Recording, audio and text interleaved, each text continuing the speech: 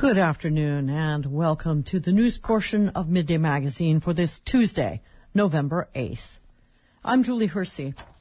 Petersburg School Board will have its regular meeting at 6 o'clock tonight in the middle and high school library. KFSK will not broadcast the meeting live because it conflicts with election night coverage, but we will post a recording on our website at kfsk.org. Early in the meeting, the Warmac readers will give a student presentation. Vicky Shrestha from the district's accounting firm will present the 2022 audit. The board will be able to ask questions, and during new business, the board can accept or reject that audit. Superintendent Clute Painter will give her update, including on vaping in the schools and on how things went with the emergency drill. Principal Heather Kahn will give her update on the elementary school, and that will include attendance, enrollment, and the recent literacy night event. Principal Ambler Moss will give his update on the middle and high schools, and he will discuss the recent in-service day for staff as well as areas of growth he's noticed. There will also be reports on activities and maintenance. There'll be a second reading of a board policy update about how money and receipts are handled. In new business, the board will hear about grants the school has been offered and choose whether to accept them. 3 board members recently returned from a conference of the Alaska Association of School Boards, and they will talk about their experiences. And the board will also discuss the current draft of the school district's strategic plan and mission. The board can then accept or reject the draft. Again, the school board will meet tonight at 6 o'clock in the middle and high school library, and a recording of the meeting will later be posted on kfsk.org. And you can stay tuned for Campus Connection. It's a call-in program with school officials coming up right after Midday Magazine. Our phone number here for call-in, 907-772-3808. The Friends of the National Rifle Association hosted a dinner and auction this past Saturday.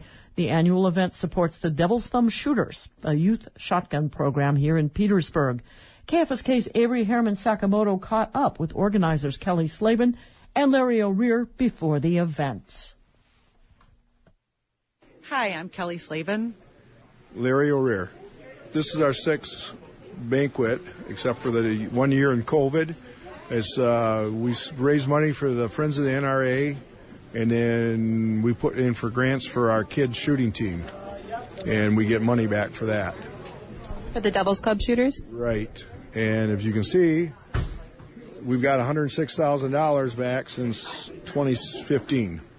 I'm the head coach of the Devil's Thumb Shooters, and we started this and with the kids, and it's just gotten bigger and bigger. And Kelly just got started last year, and with Kelly, it's gotten a lot better because she likes to go out and talk to people.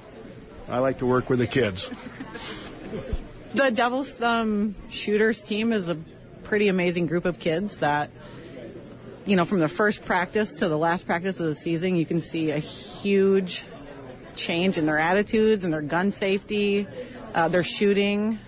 So the Friends of the NRA banquet, it's probably one of the most important things for our club, for our team.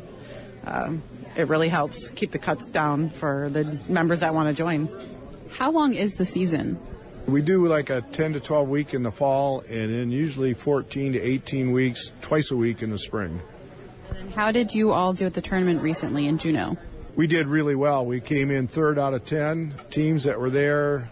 There's a lot of hard shooting, but we came in real well. And our younger kids always shoot well. The older kids shot really well, but the competition's harder. Took 17 kids to Juneau. And how many kids? 63 kids were there total. We had 17 from Petersburg. Yeah, so we represented Petersburg very well. Thanks for everybody that's purchased a ticket to the NRA banquet. We appreciate you and all the businesses and personal people that made all the donations, silent and live. Couldn't do it without you. We get a lot of support from the town, and that's what keeps it going. It's shooting's not really cheap. We got to shoot, a lot of shells and stuff, and travel costs a lot, and we need all the support, and we get it with our town, so. That was Larry O'Rear and Kelly Slavin speaking with KFSK's Avery Herman-Sakamoto about the Friends of the NRA dinner and auction. Although wild salmon remains one of Alaska's most lucrative seafood industries, it's also one of the state's most vulnerable, as climate change and population growth increase pressure on the world's oceans, as it looks more and more likely that demand will eventually outstrip the productivity of salmon and other wild seafood stocks. Researchers have turned to another method for producing protein from fish by culturing it in a lab. Tosh Kimmel recently traveled to California to taste some of the world's first lab-produced salmon and sent back this report. It's a typical overcast morning in San Francisco's Dogpatch neighborhood when I arrive at the headquarters of biotech company WildType. In a city known for tech, WildType isn't an anomaly. But in the world of sustainable seafood, they're making waves. Hi. Hey. Hey, how you doing? Hi. I'm Dalton. Nice to meet you. Nice to meet you. Inside the WildType offices, a group of young scientists mills around in sneakers and graphic tees obscured by white lab coats. Dalton Thomas, the company's head of food service sales, seats me at a kitchen bar. Behind it, an in-house sushi chef prepares me a plate of their product before it hits the U.S. market. Lab-grown salmon. So that's it. Oh my gosh. It's pretty wild. Nuts. Yeah. It's a square block of marbled pink flesh, almost indistinguishable from traditional salmon, except this fish has never touched the ocean. So we have the nigiri version of the wild-type salmon. It's already brushed with soy sauce, so it's just ready to eat. WildType's fish is intended to be enjoyed raw, a decision made in part because of the sheer size and profitability of the sushi industry, but also because, as Thomas explains, cell-cultured salmon is simply not as appetizing when cooked. It does taste like fish, which is weird. It's not weird because it's fish. Literally fish, yeah. While lab-grown salmon may seem futuristic, the technology and the product are already here, on my plate.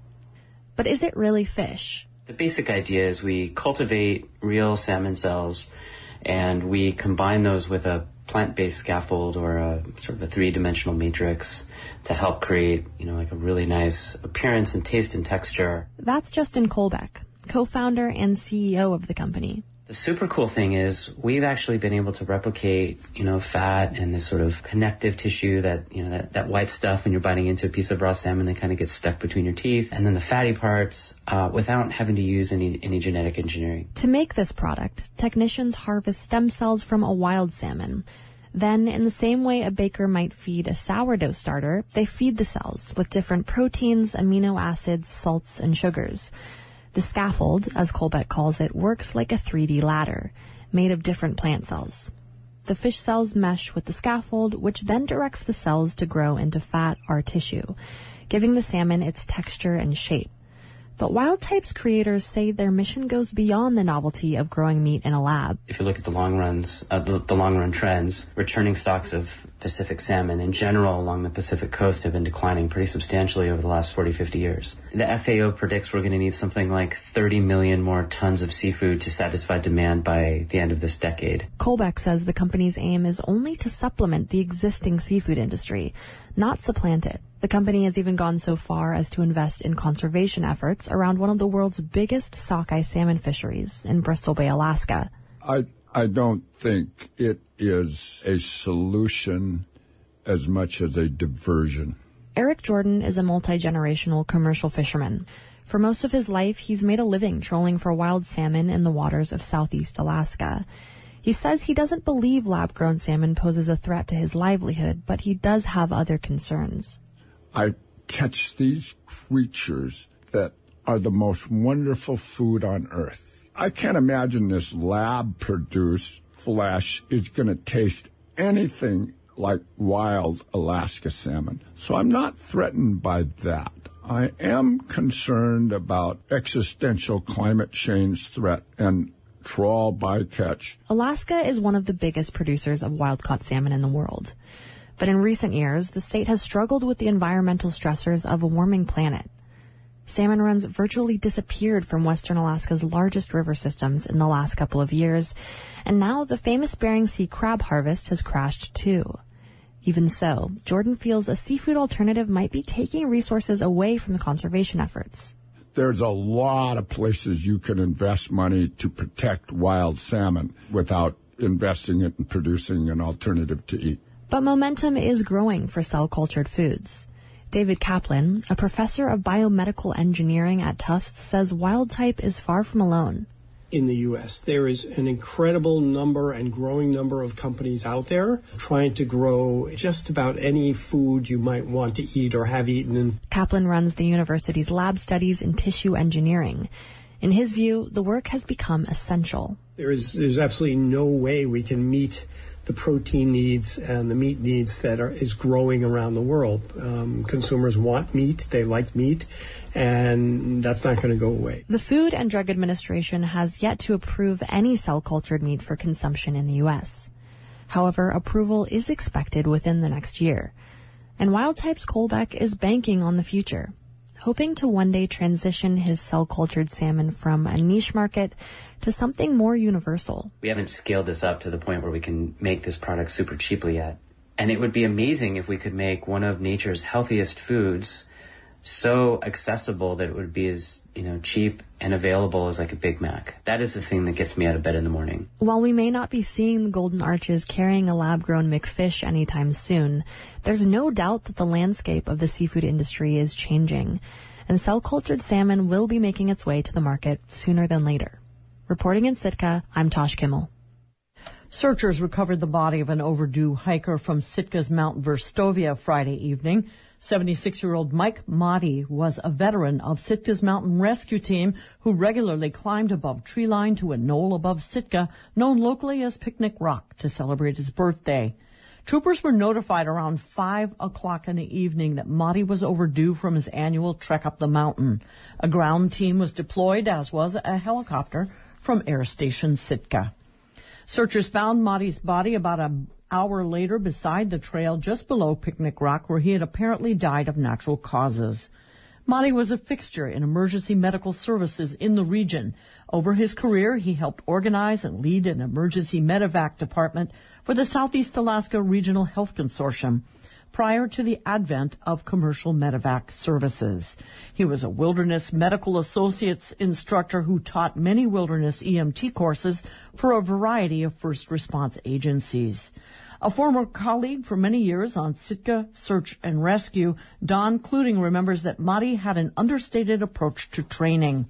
On Cluting's very first day on the team, Motti harnessed him to ropes and sent him down a 100-foot cliff.